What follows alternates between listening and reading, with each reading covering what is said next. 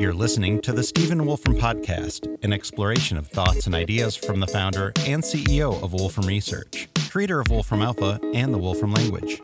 In this ongoing Q&A series, Stephen answers questions from his live stream audience about business and innovation. The session was originally broadcast on July 26, 2023. Let's have a listen.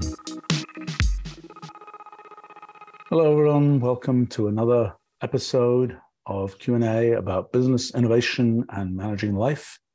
We had a short break there associated with our annual summer school and summer high school program, but now back. Let's see, all kinds of questions here. Gosh. Okay, there's a question here from Jamie. Did you see the Oppenheimer movie? If so, what were your thoughts? Yeah, I did go see the Oppenheimer movie.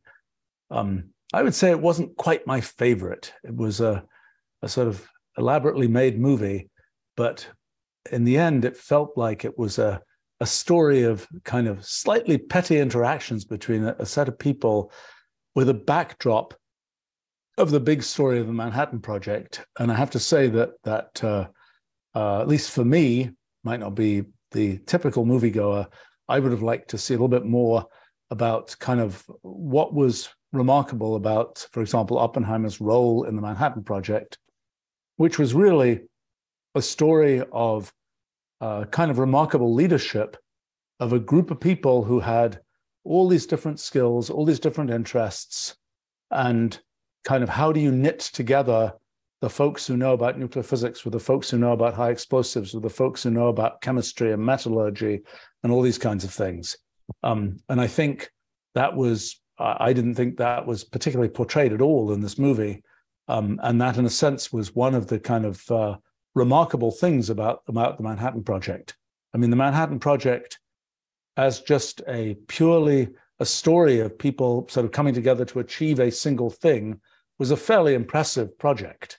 I mean, what, $5 billion, something like that in those days was probably, 50 to 100 billion these days, maybe. I think there have been a series of other kinds of military projects of that size. I think the air defense system that was built in the 1950s to 60s was a similarly very expensive, complicated thing that, like the Manhattan Project, which pioneered many technologies, the air defense system pioneered all sorts of computer, telecommunications kind of technologies as well. But I think it was less concentrated and urgent than the Manhattan Project. And I think the stories of individual people involved in that project and sort of how they all came together to do this surprising and a very hard to do thing is interesting. I mean, of course, there were portrayals of a few people who certainly people I know a lot about, and a few people who I actually personally knew in that movie, which were, I don't know, there was a bit of a portrayal of Richard Feynman sort of playing the bongo drums. And I remember him telling me about his sort of adventures around the time of the bomb test. And I have to say, I thought in the movie, he looked more like kind of some kind of primate, more like the 2001 kind of primate with waving his arms in the air. At least the Dick Feynman who I knew and his son Carl, who had certain great similarities to him, but was obviously much younger, were a little bit more kind of not quite, could be energetic, but in a slightly more reserved way than that. I suppose the other kinds of characters, it was interesting to see the Institute for Advanced Study, where I worked in the early 1980s in the movie. I'm pretty sure, I wasn't looking totally carefully in the shot, but I'm pretty sure that the section of the main building that got added when I was there, actually, for the sake of having what was supposed to be a kind of school of computer science that I was being recruited to lead, the piece of the building that got added for it, I think was in the shot, which is kind of ahistorical, but who's to know?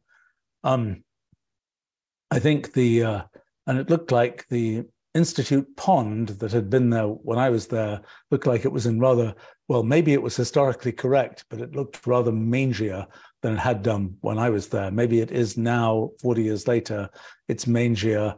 Maybe 40 years earlier, it was also correctly portrayed as being mangier. But in any case, a few thoughts there. I mean, I think that the I know people are drawing some kind of analogies between kind of, the nuclear weapons story and the AI story.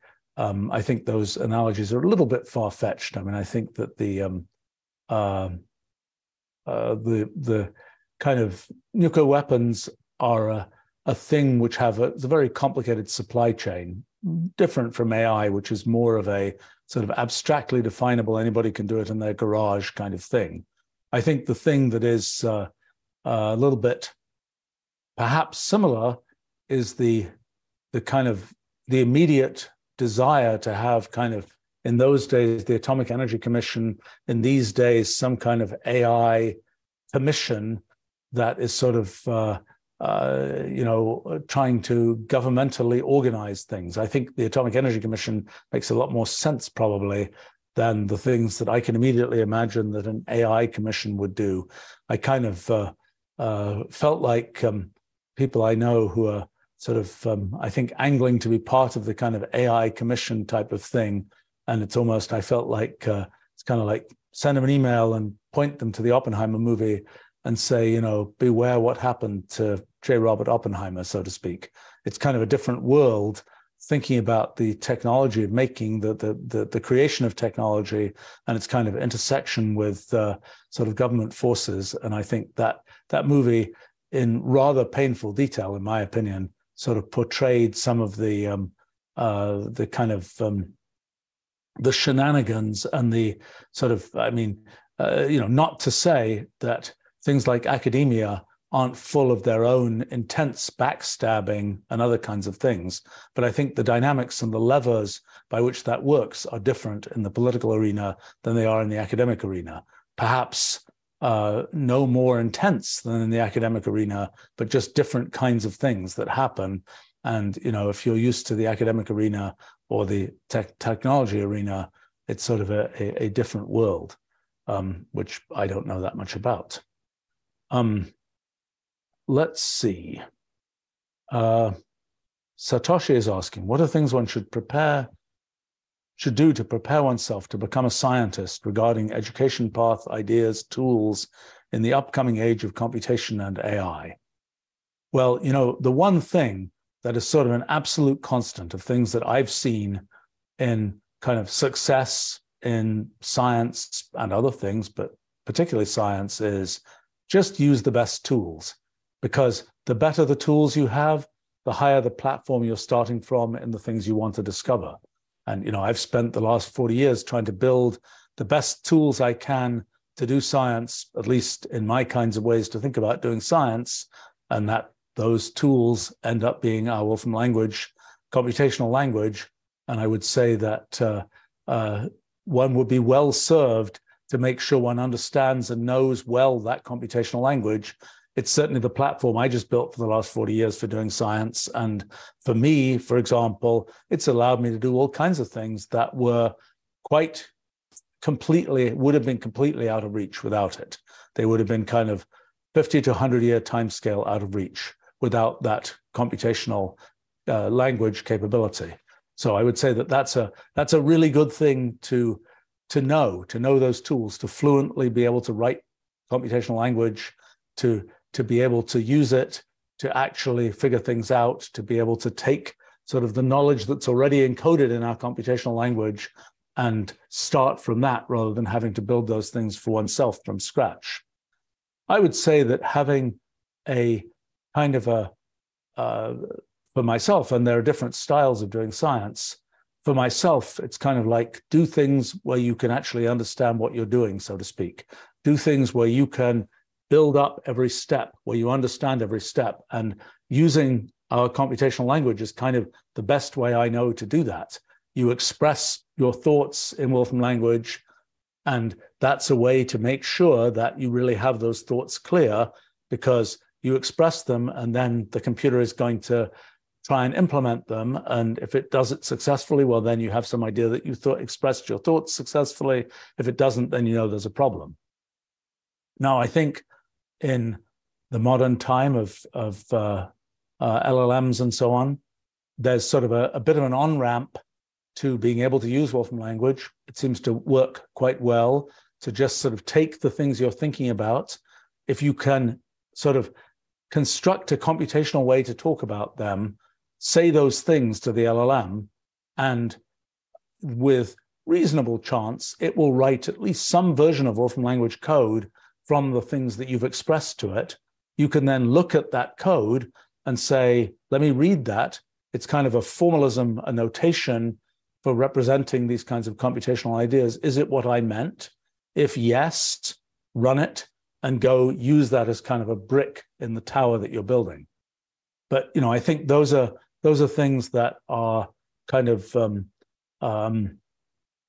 pieces of how you can get to the place where you're sort of fluent in computational language. I mean, I know for myself, when I think about things, I'm thinking directly in terms of sort of structuring those things in terms of computational language, kind of structures, functions, all this kind of thing. And I can then start to sort of express myself by typing, you know, Wolfram language or whatever, before I could even have explained what the actual thing that I'm going to type would be.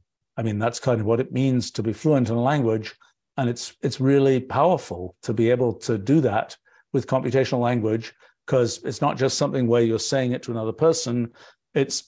You're able to say it to a computer, and your computer is able to then just do a lot of stuff based on that. So that's the first thing to say. I mean, I suppose the next point to make is learn to think computationally about things.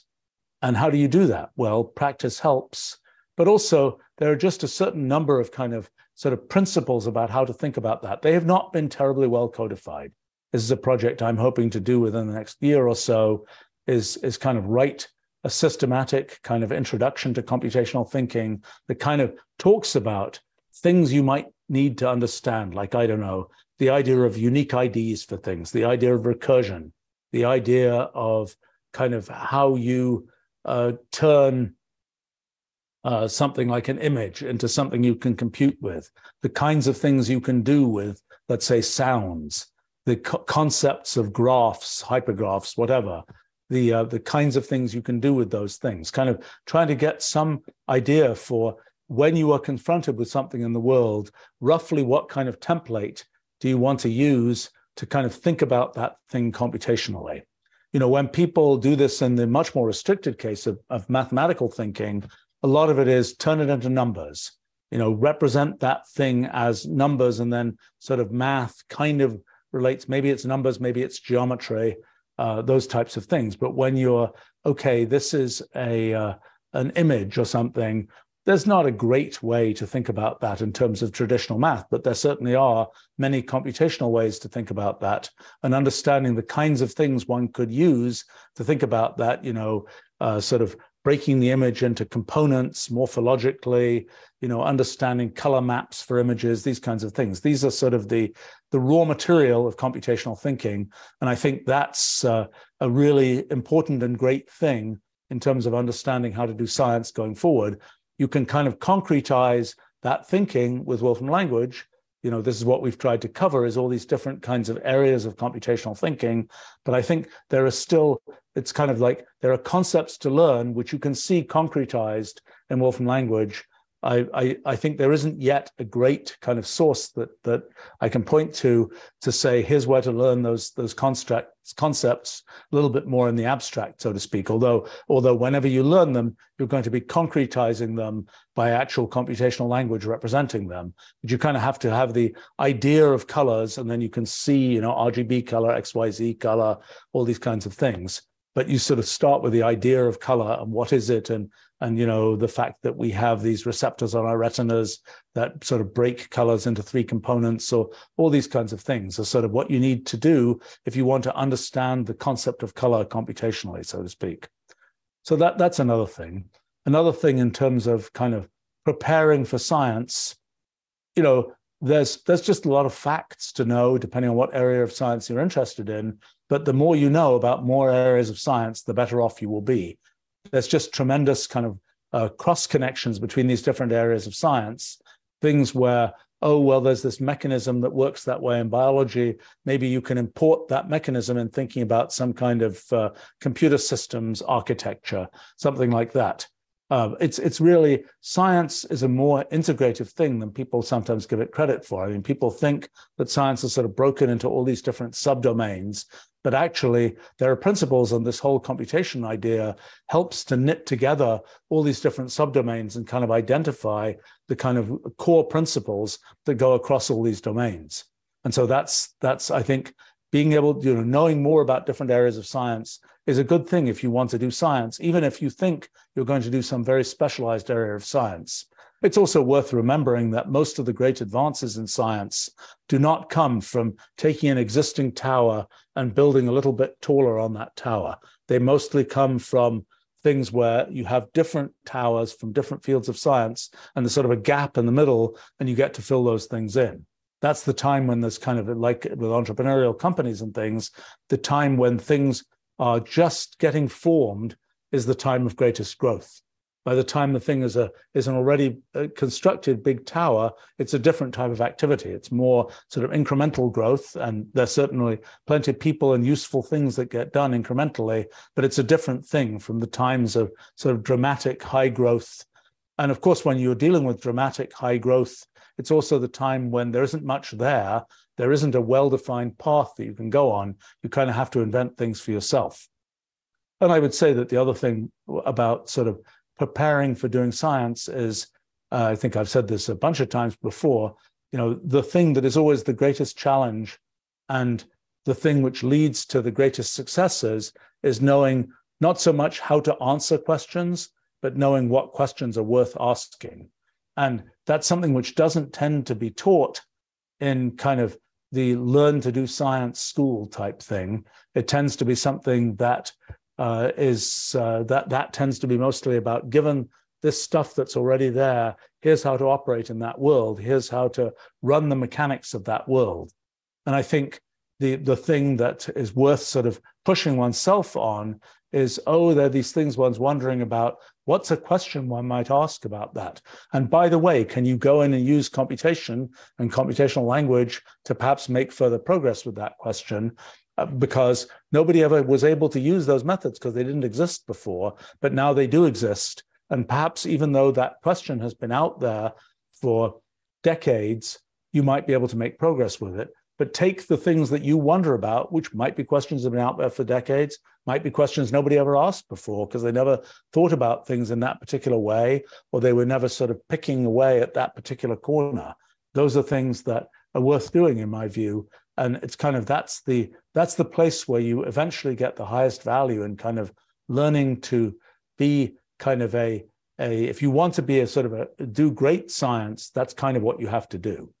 You can do good science by doing things which are more operating within well-defined existing domains. But if you want to do kind of great science, you really have to sort of concentrate on the strategy and on things like knowing what questions to ask. Let's see. Okay. Fab is asking, can the Kelly criterion, which I don't know what it is, apparently calculating the size of bets to place in markets, also be a good tool to manage life, which is to say, you limit the size of your experiments by design? I don't know. I don't think so. Not the way I do things. I mean, I don't know. I very naively, when I do rare investments in the market, usually that's only, there's a company and I've been using its products and I think it's good. And, I know I have that extra information because I've actually been using its products and picking that company. I'll often invest a little bit in it. And sometimes it's really successful, like Apple or something. And my usual strategy is when I think it's really been successful, sell half. And I've done that many times now with my Apple stock. But that's my only kind of naive level of sort of criteria about making bets like that. I found it's psychologically good because you sell half of something, And if you sold it, if the thing was at its absolute peak and then goes down, it's like, well, great. I at least, I made something from selling half. And if it's like keeps on going up to the moon, it's like, well, I've still got half left. It seems to, at least for me, it works psychologically quite well. And perhaps it's even somewhat optimal from a kind of returns point of view. But, this question of how big a bet should you place in projects that you do? I have to say, whenever I do a project, I just say, I want to do this project and I want to do it well. And whatever it takes is what I'm going to put into it.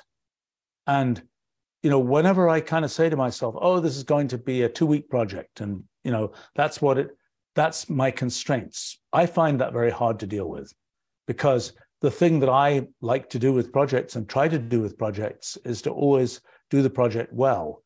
And sometimes, if I knew, doing this project well is going to take me 10 years, that happened to me once with my big book, A New Kind of Science, I might be very, very afraid of getting into doing the project. But so my mindset tends to be, I'm just going to jump in, do the project well. I would say that I tend to adopt the following point of view. So, I'll think about a project and I'll sort of think about it a bit. I'll say, I wonder how I could do this, et cetera, et cetera, et cetera. And I'll say, I'm not ready to do this project yet. So I'll start collecting material about the project. Whenever I run into people who have things to say that are relevant to the project, I'll have a conversation, I'll learn a bunch of stuff. And that process might go on for 1 year, that's on the very low end, 25 years, that's on the higher end. But sometime between then, maybe 5 years, maybe 10 years, just sort of gradually accumulating knowledge and trying to sort of get my mind into the mode where I could really do that project. And then sometimes what I'll do is start, kicking the tires of the project. I won't put a lot into it. Often I'll delegate that, ask other people, try this, try that, just accumulate material about that project. In fact, just this afternoon, I was looking at a project that I started in 2018, maybe started in 2017, I'm not sure, where, it got a certain distance and it wasn't really ready for me to kind of really engage and really try and fully do this project. It was something where I'd done little pieces, other people had helped me with things. I think I'm now getting ready to engage and really do this project. And so I've sort of collected a lot of material. And by the way, in the years since 2018, since I knew I was interested in this project, every time something that was sort of relevant to this came along, it's like, throw it in the folder. And now there's a big mess of stuff in the folder, but now it's a question of pulling it out and working on it. So, this idea of kind of you poke at things for a while, and then you kind of realize, well, it's ready now. And it could be ready because you're ready and you feel like you've sort of understood what the big point is. It could be ready because there are ambient technologies or material information and so on that exists in the world that make it so that is a project that can now be done reasonably easily. Or it could be that it sort of has synergy with other projects you're doing. And it's like, gosh, I should now do this project. That happened to me, for example, recently with a project on the second law of thermodynamics, which is something that I started thinking about 50 years ago when I was 12 years old, 51 years ago, whatever. That's a project that had sort of been gestating for a long time. I made a bunch of progress on it in the 1980s and the 1990s. I finally thought I've understood this stuff. By the 2010s, I definitely felt I was on top of the situation, but I hadn't really explicitly written down what I understood. And I hadn't really gone back and traced through the history of the field to make sure that what I was talking about really made perfect sense based on the history, et cetera, et cetera, et cetera. And so I finally did that starting last summer and just published a book about it just now. That was a project which had, and why did I do that now? Part of the reason I did that now was because I kept on realizing, we're doing a project about fundamental physics and so on. I keep on needing to refer to the intuition and the results that came from my study of the second law of thermodynamics. That was kind of a thing where, let me just get that as a solid thing that I can just point to and that I can make sure is solid. because it has synergy with other things that I'm doing. So those are sort of typical reasons where a project finally gets taken out of kind of gestation and hatches, so to speak, and really gets done. But I would say that in my own way of doing things, I'm not a big one for sort of doing things halfway. I'm not a big one for saying, I tend to take the point of view that it's much better to just do the best one can on a project, just do it once, spend the extra time, because you'll never want to come back to it again. And that way you say, I've got this solid thing, I understand it, I can refer to it myself later, it's a thing that's out there in the world, it's this solid thing that I can build on. Rather than, I did part of it, and then a few years later I come back and it's like, oh my gosh, I'm not back to doing this again. Let me sort of redo and re-remember where I was. I had one example in my life where I did get to do that. I built a system called SMP back in 1979 to about 1981 or 82, which was kind of a forerunner of the modern Mathematica or Wolfram language. And, had I at the time when I was building that thought, I'm going to sort of throw this one away and build another one, I probably wouldn't have been motivated to build it. But the kind of dynamics of what happened caused it to be something where I really said, I need to make a fresh start and do, a sort of round 2 of this. And that worked out really well. I suppose I did the same thing a little bit. I worked on the science of cellular automata in the 1980s and other kinds of simple programs and sort of understanding how that works in the computational universe. And I wrote a bunch of papers, which I think are for what they are sort of definitive things to say about those topics. And they kind of are sort of definite units of work and you could say achievement, so to speak. And then I came back sort of in the 1990s and decided to build this much bigger structure sort of on top of that. It wasn't like I knocked those buildings down. It was more like I built this giant sort of overbuilding, so to speak, in which those buildings were just small parts. But those buildings were still, in a sense, sensible on their own. And for me, the particular way that I choose to do projects, I've just found it works much better to sort of go all the way in doing a project and say, okay, that one's done. Now I can sort of put it aside, build on it, rather than let me do kind of a half version of this project and see how that works, and then go on and do another version of that. Now, having said that, I will say that in terms of the sort of the flow of one's life, there are definitely things one ends up doing where one says, well, I did that and I really liked that, or I did that and I hated doing that. And, for me, I don't know, there are things I've done in sort of very, for example, very consumer kind of media kinds of things, which just aren't a good fit for me, because I'm not, as you can kind of tell from these live streams, I'm not a talk in sound bites kind of guy. And it's just not a very good fit to have, there's a 2-minute segment on this, morning TV show or something. That's not a good fit for me. And, you kind of learn those things.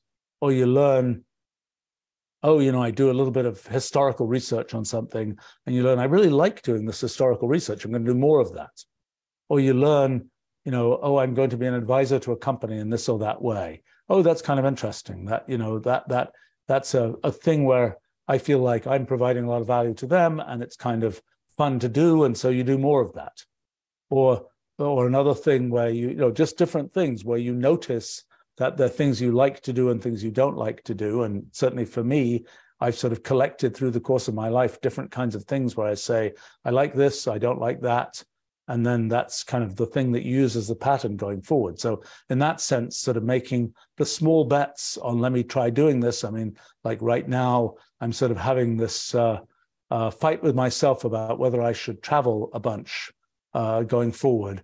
And I'm going to try some more experiments and sort of decide what parameters of sort of how exotic the destination is versus kind of what I get out of different kinds of things, and what things kind of represent too much wear and tear and so on, and try and sort of figure out experimentally, so to speak, whether I want to do that or not. So I suppose in those kinds of things I do that. But in terms of projects that I do, I don't tend to take that point of view, except in sort of the aggregate of types of projects I know are a good fit for me and types that aren't.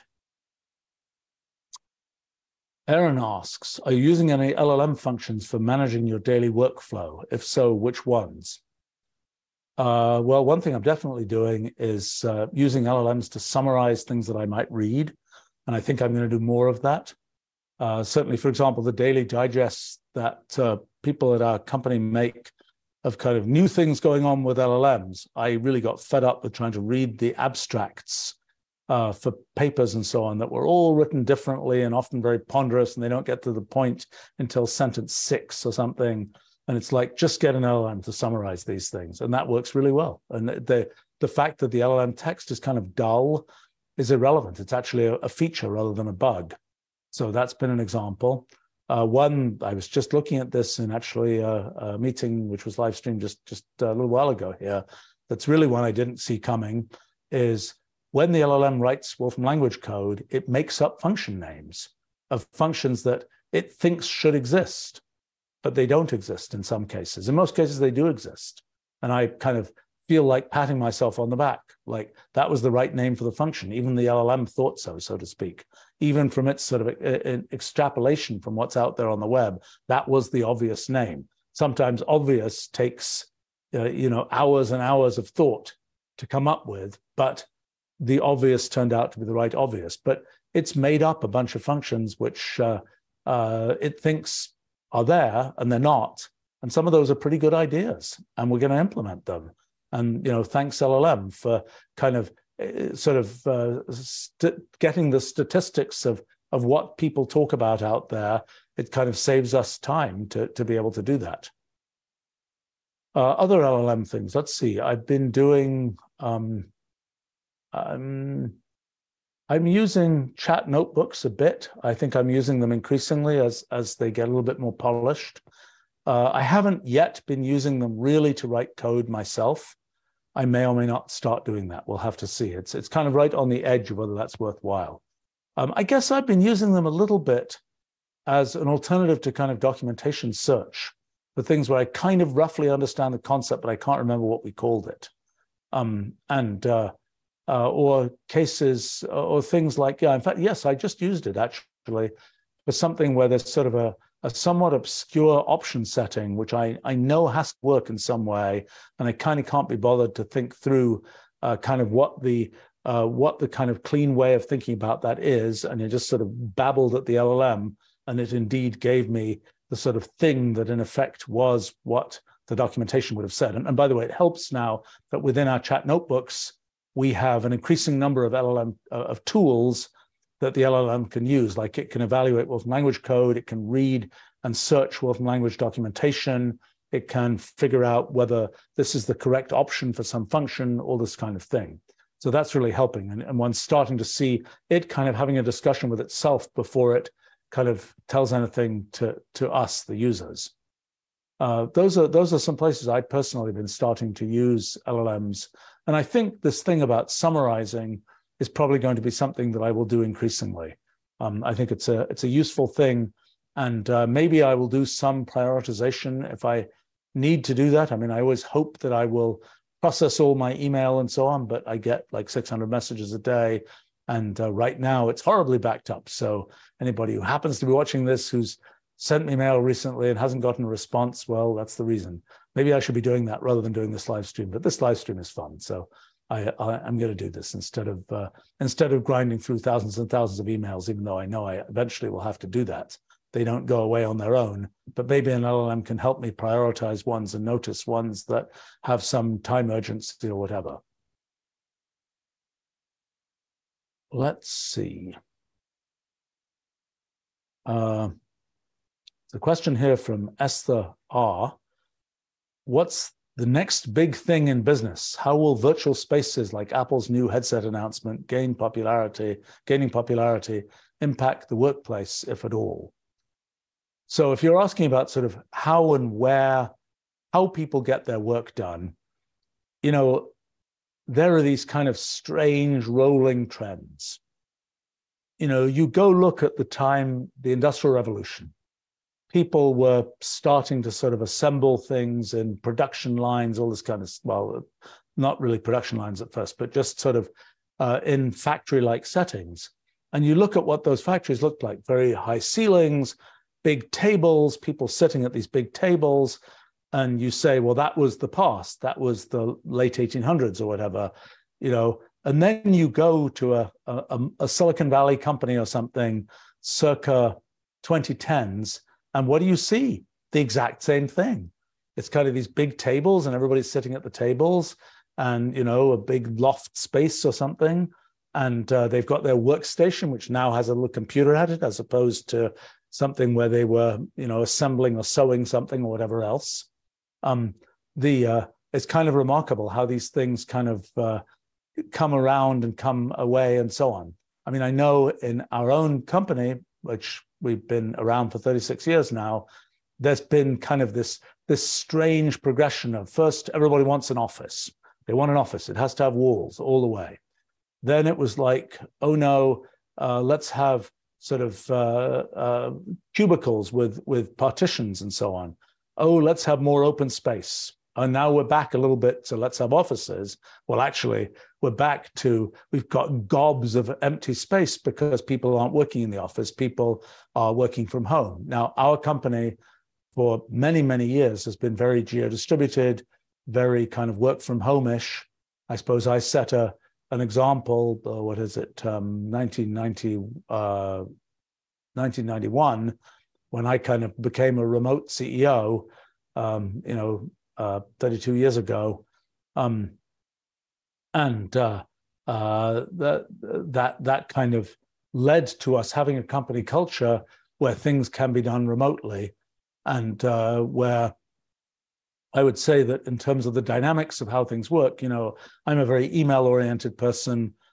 We certainly have a sort of chat system at the company, and many other people use that. I don't particularly like that because I tend to be either concentrating on the thing I'm doing in some meeting or working on some particular thing. I don't want the kind of chat-like distraction. And I also like the fact that email is so archivable and has so much sort of metadata and has the kind of threads that can be built up that way. And I don't really want to have, if I want to have a conversation with someone, I want to be kind of all in the conversation, so to speak, and just sort of pick up the Zoom or whatever and do that interaction rather than sort of be, I'm talking to this person and then I'm doing something else for 5 minutes and I'm going to talk to that person again. For me personally, that doesn't work very well with my way of kind of getting into things. I tend to be a person who likes to, and I kind of think it's a good thing for many people, like you're concentrating on one thing and you're really concentrating on that. And then you switch and you're concentrating on another thing. And you can put your full attention on that thing rather than trying to sort of multitask and time slice between a bunch of different things, which I tend to think doesn't let you ever really engage and think very deeply about any of those things. So in terms of kind of, what the typical workspace might look like, I mean, I know that, I've just had kind of bigger and bigger and somewhat more and more monitors in front of me, and it's been kind of the same story, since probably 1979. I mean, the monitor was very small in those days. It was just a CRT. But, I just found a picture actually of a CRT that I had at home back in 1979. And the only hack of those days was one was using phone lines to communicate with sort of computers, and was using acoustic couplers where you just take a phone, like those things you actually pick up the phone and it's got this, handset, and you'd stick that in this kind of acoustic coupled modem that had these rubber cups that held the handset. And the hack was, I was very surprised about this when I came to the US from England, that, local phone calls were free in the US. And so I would just leave my my modem just connected to a phone for months at a time. And I have to give credit to the phone system that it didn't hiccup at all. And I would, I would leave, I would come back, and the thing would still be connected. And I would have this terminal that I was using to do my work. And, gradually that became a workstation computer that was a separate independent computer. And of course, now we're back a little bit to the cloud, so to speak. So it is more or less a local computer, but not completely. And, I suppose that aspect of it hasn't changed that much. I mean, I suppose that one has, I've had this sort of desk thing that I can like press a button and it makes the monitors go up and I can stand up to do stuff rather than sitting down. And that's kind of nice every so often, but that's a very minor change. Now, it's also the case, I suppose, that, I like to make sure that I walk a certain amount. I usually walk, every day, more than 10,000 steps. I've tried to make that a principle. At least the last 5 years, I managed to do that essentially, I think, every day. And, I used to have more elaborate kind of tablet computer, or even actual whole computer things that I would walk with. But I kind of have stopped doing that because most of the time I just arrange that the things I'm going to do are meetings where, yes, I might have to look at something, but I can see it on a phone. And mostly I'm just sort of talking to people. And I have to say that sort of form factor of the phone with its high resolution display is enough for many kinds of things. Can't type very well, but I can at least look at things. Now, when it comes to things like these, new AR, VR kind of headset type things, I kind of think if the displays are good enough, that will be a cool thing because it's kind of like, okay, I can have more displays. Now, I don't know whether it's realistic that I'm going to wear something on my head all day. I mean, I suppose I wear glasses, so I'm wearing something on my head all day right now. But this, the current generation of AR, VR systems, I suspect, are going to be too heavy to want to wear on one's head sort of for a large amount of time. I mean, I suppose it's funny because, what's old is new again, so to speak. There was a time when people would wear giant top hats, which were surely quite heavy, and they would even put things in their hat. Like, I think it was quite routine for people to roll up papers and stick them in their top hat. And that was kind of the, forget a briefcase, you can just, have it in your hat and, pull it out of your hat type thing when you needed to. So maybe what's old is going to be new again, and everybody will be wearing not top hats, but AR, VR systems. But in any case, I think it will be a very convenient thing to be able to have, if the displays are good enough, to be able to sort of just have all these virtual displays. And no doubt that will lead to some different dynamics of how things work. I mean, one could say, what has happened as a result of mobile and the ability and touch, for example, touch interfaces instead of mice and so on, and trackpads. I'm not sure that, some things have changed, but I don't think many things are very much sort of the same in those different form factors of display. And I'm sure it will be the same with kind of the AR, VR world. Perhaps in the AR situation, where one's able to kind of annotate the visual scene that one has, there may be different things that become possible of like, I remember I left that thing in this room. Let me put the virtual Post-it note there and I'll walk back to the room. Maybe not. That sounds kind of crazy to me. That's like this thing that happened for a few years where people really wanted to do kind of skeuomorphic design, where you would have a desktop that looks like the top of a desk with, this, leather top to a wooden desk or something, and all these kinds of details like that. I have to say, I think I've said this before, when I first saw Windows, the idea of a Windows system and so on, which must have been 1979, 1980 or something, really seeing the first version of that at Xerox PARC when I visited there a couple of times, I always thought this isn't going to work. It's always a mess to have papers on your desk and one paper gets obscured by others and you can't see what's there. It's like, really, do we want to repeat that mess on our computer and so on, and have these things where you have overlapping windows and you can't get to the one behind because there's one in front and so on? But it turns out, well, actually that works quite well. People, we're essentially building something that fits in with our model of the world. And it's kind of something where when we think about user interfaces for things, they've kind of got to map into things we already know how to do. For example, at one level, computer languages, computational language, and so on, that's leveraging the fact that we already know human language. It's leveraging the fact that we have words we know from human languages that we can use as sort of computational definitions and so on. And there are all sorts of different ways in which we're kind of leveraging things we know. And so the question is, what can you kind of still make use of things we know? And like one of them is you turn your head and there's something different there, and that's something we're then making use of in a kind of AR, VR environment.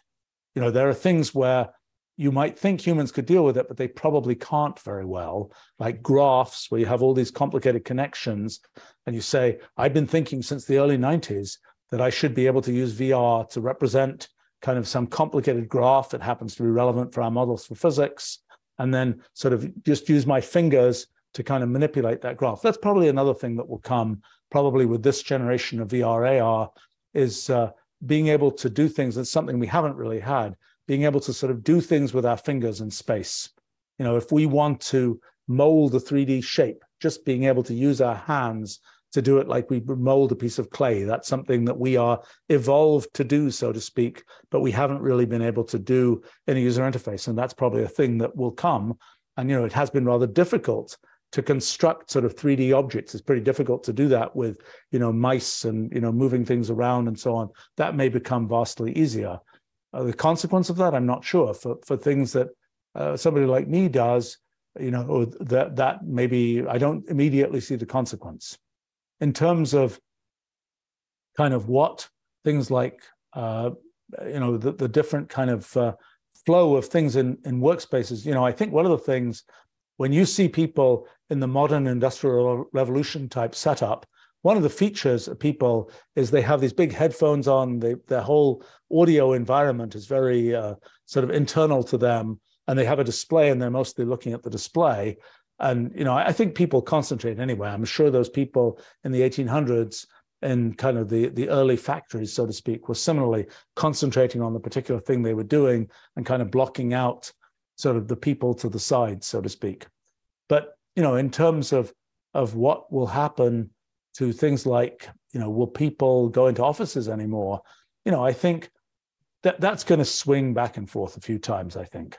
I could see, post-pandemic, sort of certain conferences have come back, some different ones, some died in the kind of extinction, the conference extinction, like the Jurassic, the Cretaceous, Tertiary, extinction of the dinosaurs. So similarly, the pandemic asteroid, so to speak, made certain kinds of conferences go extinct, but other ones are sort of emerging in their place. And I think, this let's get together with actual people. I think people maybe have even a better understanding of what the significance of that is or isn't post-pandemic. But I think in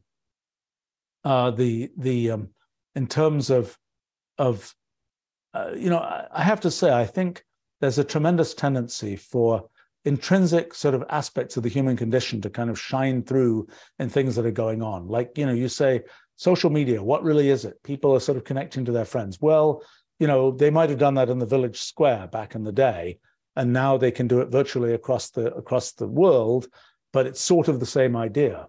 And I think often what happens is the things you see end up being things that are really part of the eternal human condition, but they get interpreted in some new way through some new technology and so on. And so the kind of, to understand what happens, I think the concept of the workplace is, not super old. People would have the blacksmith who would live on top of their shop type thing is, that was a common thing, as opposed to the I commute to work in a car or a train type thing. And now we're sort of much more back to I'm going to just work at home, but it's a little different because, the customers aren't coming to your front door typically. They are virtually coming to you. And so that's sort of a refactoring of the thing where you're working, you're living somewhere and so on. And I'm not sure that to be able to know to what extent people want to gather, people want to be separate, these are sort of eternal features of the human condition, and the exact factoring of those and the exact sort of deployment of those in work environments is not so clear to me. But I think it's going to be sort of more of the same, just interpreted differently. Let's see. Jake says, I'm a software engineer with about 8 years of professional experience, interested in transitioning into the field of AI and machine learning. I found it, says, quite difficult to find careers in the marketplace that don't require 5+ years of experience. Any advice about how to best make this transition? Well, sometimes I wonder, there'll be fields which are really new, and there'll be job ads that say needs 5+ years of experience in this area. Or there are things where it says you need a union card or something to be a member of this, but to be a member of the union, you have to have been already doing it for X number of years. And it's like, this is how does this work? How do you get to that point? I think the thing to, if you're sort of a software engineer and you're looking at kind of AI machine learning, I think the thing to do is to think about the corners of AI machine learning, which are just software engineering. I think that there is a part of sort of machine learning that is frankly not done by that many people, that is kind of mathy, physicsy type stuff.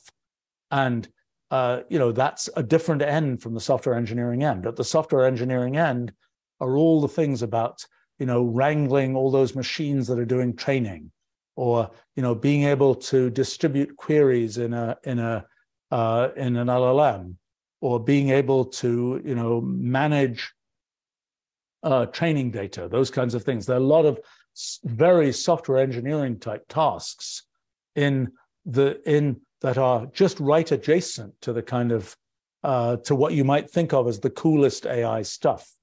And I think also that a lot of the value of what's coming out of LLMs, it's going to be software engineering.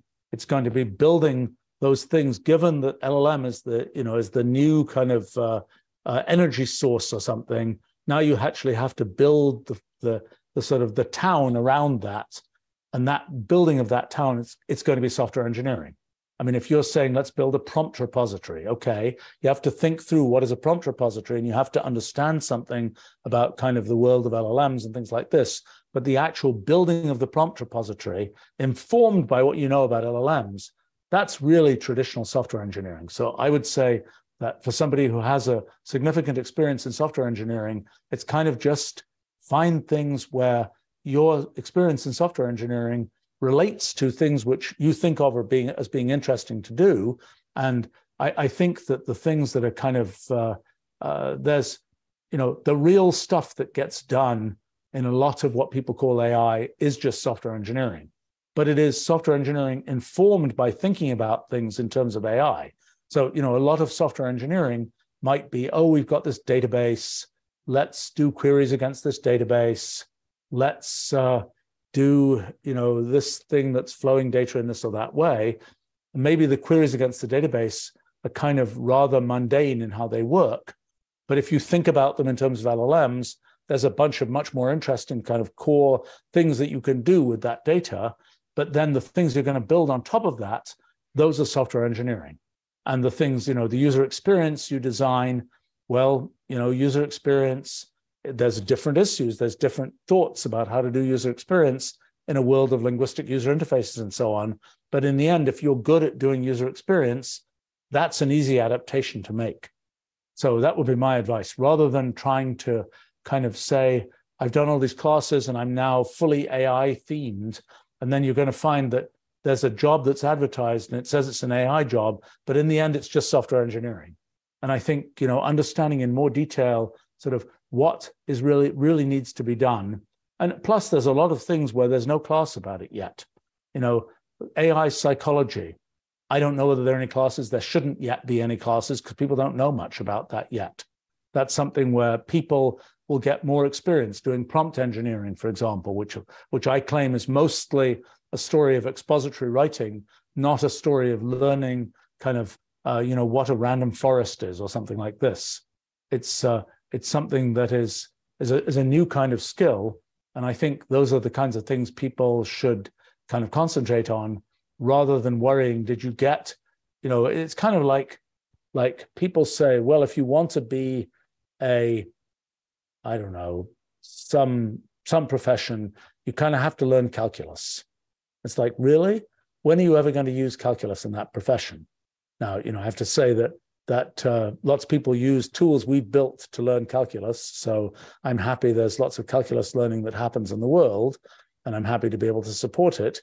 But the truth is that there are a lot of things where, you're really never going to use it. It is a useful way of training your mind in certain directions, but it isn't directly what you need to do. And so the same is true with AI and machine learning.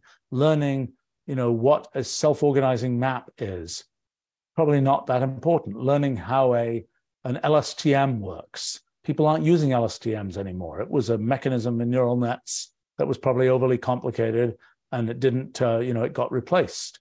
And you don't really need to know how that works. Knowing, how to set up a pooling layer and what, and how to do all these kinds of things. That's a very specialized kind of thing. It's like learning microprocessor design. There's a small set of people that have to do it and do it well, but that's not what the typical job advertised in do software, do things with computers. That does not require that you understand kind of Boolean algebra for circuit design. It's at a different level. And so you need to understand different kinds of things. Let's see. Nachos is asking, what do you say to people who are scared to lose their jobs to AI? There are a lot of young professionals in the tech sector just getting started, becoming data analysts, project managers, engineers, starting to hear lots of bustle about these careers not being good investments in the long term. Yeah, well, mundane programming has been a thing that has been sort of a bubble. I don't know, mundane programming of write your low-level code, sort of pandering to the computer using languages that are kind of just sort of slight kind of updates to the languages that have just existed for 50 years. A lot of people have been doing that, and that really isn't something that needs to be done. I mean, my own efforts in building our computational language, the big story has been automating much of that low-level programming. So, what might be, 300 lines of, Java code, Python code, something like this, ends up being, because of the things that we've built over the last few decades, ends up being, 2 lines of Wolfram language code. And yes, you can write the 2 lines of Wolfram language code, and it's a lot easier than writing that big blob of other code and putting together all these weird libraries and things like this. And that's the thing that's what I've been trying to achieve over all these years, is to really be able to sort of build the best sort of acceleration of human thinking with computation, and to build kind of the sort of best encapsulation of things we already know.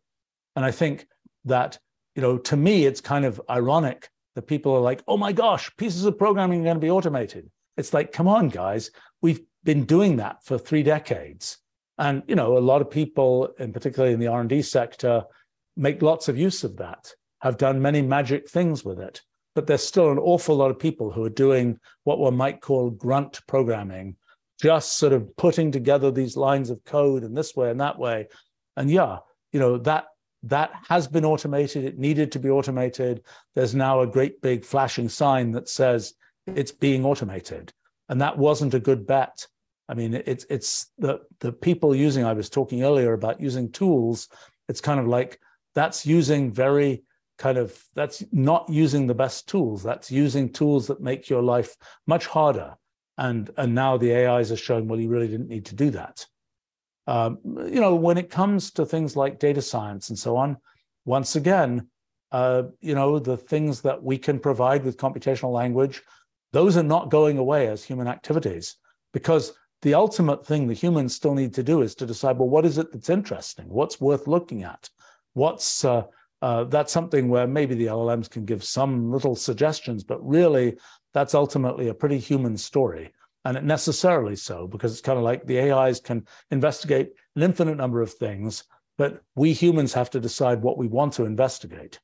And so the real story there is, can you get to the point where you can do computational thinking well, where you can take kind of human ideas, think about them computationally, and then implement them.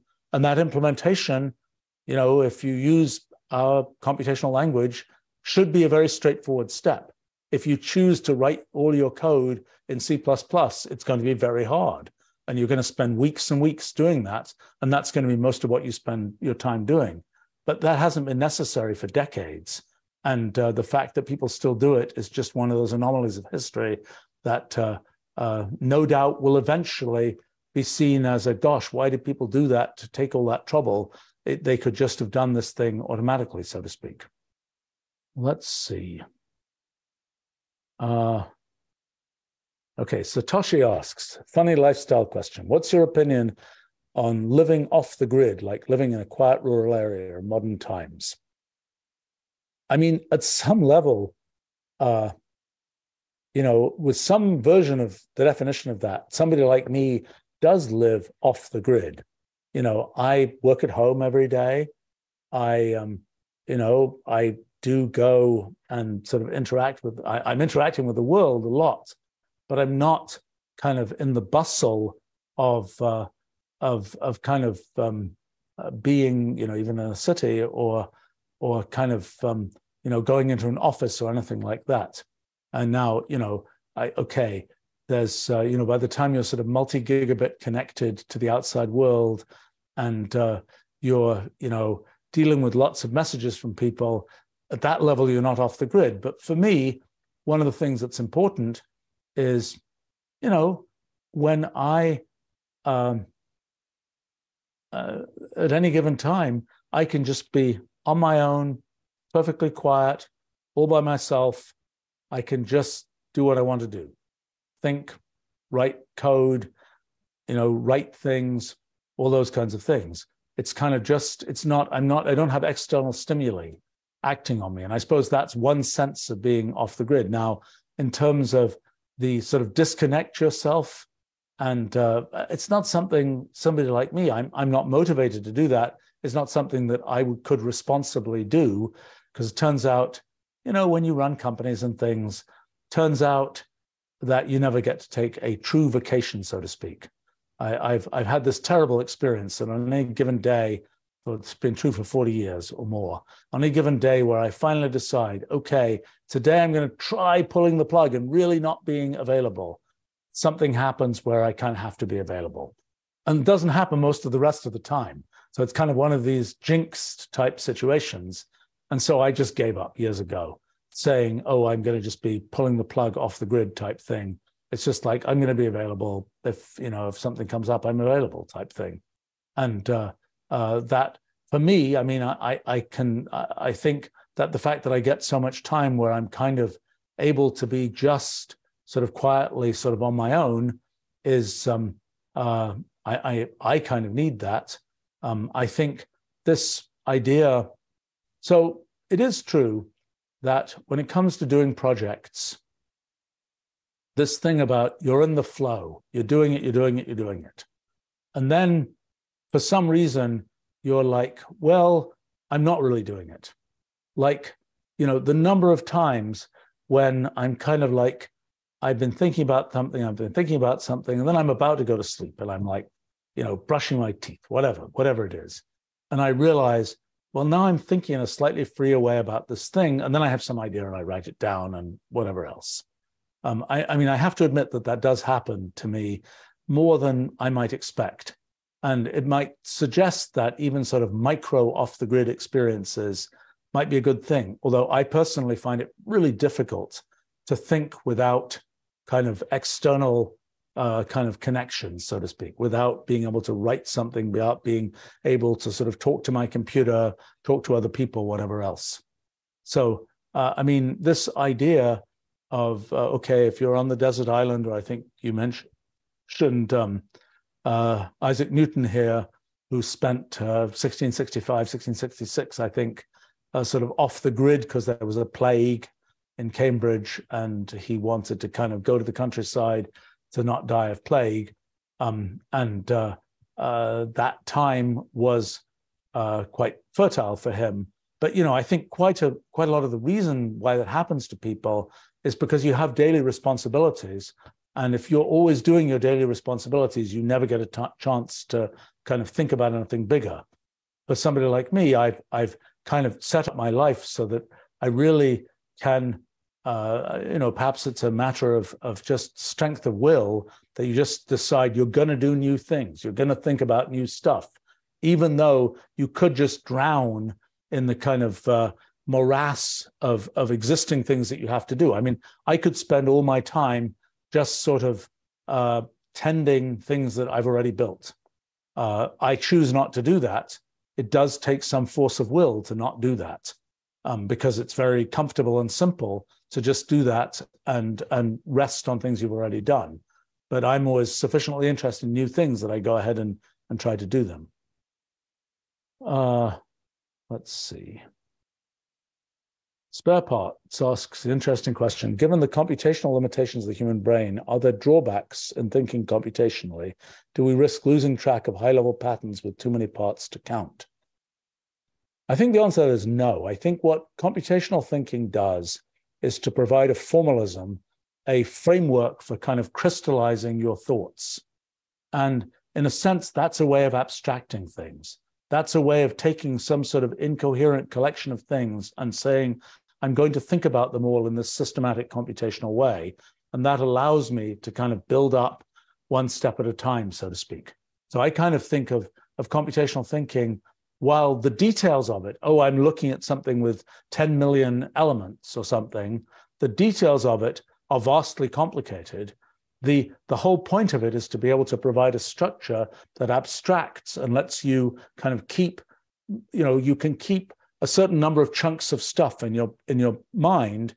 And if those chunks are complicated, abstracted things, there's sort of more inside them than if they're lower level kinds of things or things that weren't structured as computational thinking provides. So I view computational thinking as just a way of organizing oneself so that it isn't just all these incoherent pieces, but it's rather this kind of formal structure that one can then build on. Now, I have to say, there's sort of a question of when you do that and you're looking at these different areas, I mean, what's absolutely great about computational thinking is that it lets you have the same kind of structure. This idea of recursion, you apply it in this place in plant growth, in this place in kind of transportation networks, in this place in kind of mathematical algorithms and so on. But it's all the same idea. It's a huge unifier of things. And it provides a transport layer for converting your thoughts in one area to thoughts in another area. So I kind of think it's sort of exactly the opposite, that it allows you to have these kinds of coherence to thoughts. Now, having said that, when you actually look at computational systems and you say, let me take these simple computational rules and run them, this whole phenomenon of computational irreducibility means you'll often get incredibly complicated things. But that is the nature of the things. There's no way to just sort of say, well, I'm not going to get that. That's what those rules do. And having intuition about what then happens is important and is sort of a key element of computational thinking, but it's not something where you can't sort of blame the computational irreducibility and say, so that means I can't do computational thinking. No, in fact, that's a symptom of the way the world is. And to sort of get your arms around that is important in kind of understanding the world. Let's see. A couple more things, and then I have to go to my day job again.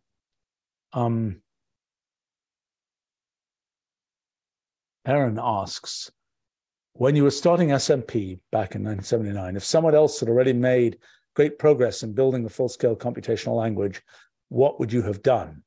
I would have used it. Simple as that. If I had not had to build SMP, I would have just used what existed. And I think it's an interesting question whether, if I had not gotten deeply engaged in the sort of construction of the thing, would that have not allowed me to learn a lot of things about computation? I think in the end, it might have been a net negative, but certainly locally, it would have been a big positive. I would have just started exploring all kinds of things in physics and computation and so on, just using the tools somebody else built. I mean, it's been interesting for me at different times. I use tools other folks have built. I mean, like, for example, 23 years ago, I was using automated theorem proving. That's more than that now. No, that's about right. I was using automated theorem proving systems where I hadn't built the innards of those systems. I was just a user. Turns out there weren't actually other, quotes, just users at that time. The only users were builders at the time of those systems. It's a strange thing. People, there are tools people could have used, but they didn't. Same story over and over again. But for me at that time, I would say I used them. I did useful things with them. I discovered some cool things that people in those fields were a little bit shocked could actually be discovered by the tools they built. but and found it a bit disorienting. But it was, I was just a user, and I didn't have to build the system. Now, in more recent times, I've gotten much more involved in building those particular kinds of systems, particularly as I worked on metamathematics and so on. And yes, I have gained quite a bit from my getting inside what has to be done and understanding how one actually builds it. But that was 20-something years later. And at the beginning, I just used it. And I would have been very happy to do that back in 1979, except that the things that I wanted just didn't exist at that time. Let's see. Rudy asks, any cool projects you enjoyed working with during our summer school? Lots and lots of them. It was great. It's always great. I mean, there's 130 projects between our summer school and our high school program. And most of the projects were ones where I kind of invented them. Usually it's an interesting process. You've got people with all kinds of skills and interests. You've got things I've been thinking about, all year or for years. And it's kind of like, can you put these together? And sometimes I'm like really feeling very pleased with myself. Sometimes those ones are the ones that work the best. And but it's kind of like, can you match projects to people? It's kind of a speed version of what one has to do in running a company, is matching projects to people. And so I try to do that. And I have to say that essentially all the projects are ones where I'd like to know what comes out. It's kind of, it's sort of helps motivate me and helps me kind of be able to motivate other people when they're projects where I care about the outcome. And there were lots and lots of very interesting projects. And in fact, I haven't even had a chance to, there are a whole bunch where I've kind of pinned them as I should understand this project better and what got done. And I haven't had a chance yet to do that. Hope to in the next few weeks. So I think that's a, it's a lot of fun. And I hope it's valuable to folks who do these programs, it seems to be, to kind of, create projects. I have to say that they're very, very, sometimes the projects that get done are pretty close to being sort of papers. They're much more often close to being things like function repository entries. And, major functions in the language, they're often the seeds for that, but that won't come to fruition for a while. Things that turn into things that are seeds, that's very common. I've been really pleased. It's been wonderful, actually, to see many cases where kind of something that one came up with as this is a good project for this person becomes a seed for what will become sort of a whole sort of at least piece of a career of doing sort of extensions of that kind of project. That's really, really, I feel good about that when that happens.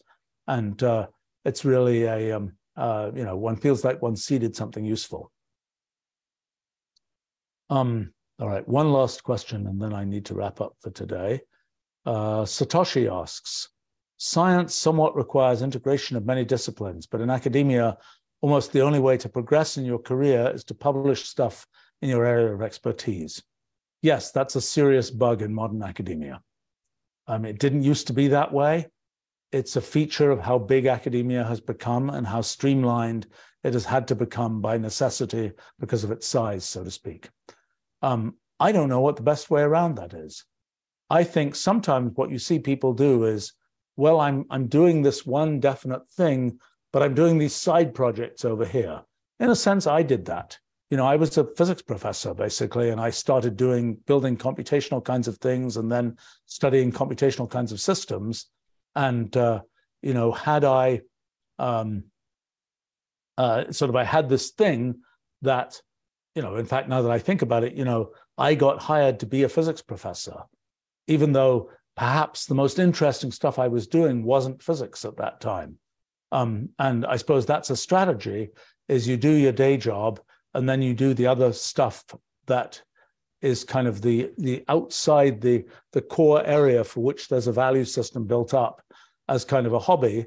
And maybe in fact, and this has happened to so many people in the course of sort of academic history, that the hobby becomes the thing that they're most known for, whether it's, Charles Dodson, who was a logician, and his Lewis Carroll, his Lewis Carroll, Alice in Wonderland type books, or whether it's you can talk about a whole collection of different academics who've had sort of a side gig of, for example, doing things like writing books, or a side gig of becoming an expert in some field that isn't yet really quite a field. They have their day job doing combinatorics or something, but their side gig is becoming the world expert on calendar systems or something. Or they're and then it turns out the thing that they are most known for and where they can make the most progress is that kind of thing that they kind of started as a side gig. I mean, I think that that in a sense, whenever it's kind of almost a self-defeating feature of academia, that whenever something becomes big enough that there are systems that let people do it in a routine way, probably the most interesting things to be done in that area have already been done. So it's kind of like, how do you set things up so that people can do the early stage interesting stuff? But it's not very easy. I mean, at different times in history, for example, I don't know, in Oxford and Cambridge, people would sort of bet on young folk very early in their careers and say, okay, you got a job for life, you do whatever you want. And sometimes that would end very badly. But sort of it was a big spectrum of results where some are very, very good, lots were mediocre, and some were really bad, sort of personally for the people and so on. But I think that's a thing that's kind of hard to do, particularly in the kind of American style of meritocracy and so on, to say, this person, we don't really have a lot of evidence, but let's just bet on them and set them up with this kind of good setup for life. By the way, it's not necessarily kind to the person to do that, because it's only a very thin set of such people who will end up, being very successful in what they do. I mean, it's kind of like, what happens when somebody, inherits or gets early in life, a big chunk of money. And then it's kind of like, well, they might, that might be the worst thing that could happen to them. They might, sort of veg out for the rest of their lives, or it might be the very best thing that could happen to them. And they'll take that and use it as a platform to do amazing things. Those are kind of different directions that happen that are very kind of character dependent and maybe circumstance dependent, but I think probably more so character dependent. And it's something where, being able to make those bets doesn't feel very meritocratic. But in fact, if you want to have for society, taking those bets may be the best thing. Not good for the individuals on whom the bets are taken, because they may just veg out. But, for society, 5% of those people are going to do fantastic things that are beyond what you could have achieved if you've been just doing the kind of the mainline large institutional kinds of things. I mean, I suppose in my own life, I've been sort of, well, not lucky because I really planned it this way, that, I built myself enough of a kind of things I do for a living that I find interesting to do, and they actually sort of fuel and provide tools for the things that I really want to do from a sort of intellectual point of view. But I kind of I'm not in a situation where I'm kind of like writing grant proposals and having to publish papers in some very narrow area, because that's the tower that I have to live in to sort of get ahead in academia. But I think my best practical advice is do the things you really want to do as hobbies while still doing your day job well enough. And maybe one day your hobbies will eat your day job, so to speak, and everything will be much better. But if the day job in some ways supports the hobbies all to the good, but don't expect that academia and its big structures are going to necessarily support the kinds of more innovative things that might be in the end the most valuable things you can do. All right, I should wrap up at this point. Thanks for all those interesting questions, and see you again another time. Bye for now. You've been listening to the Stephen Wolfram Podcast. You can view the full Q&A series on the Wolfram Research YouTube channel. For more information on Stephen's publications, live coding streams, and this podcast, visit stephenwolfram.com.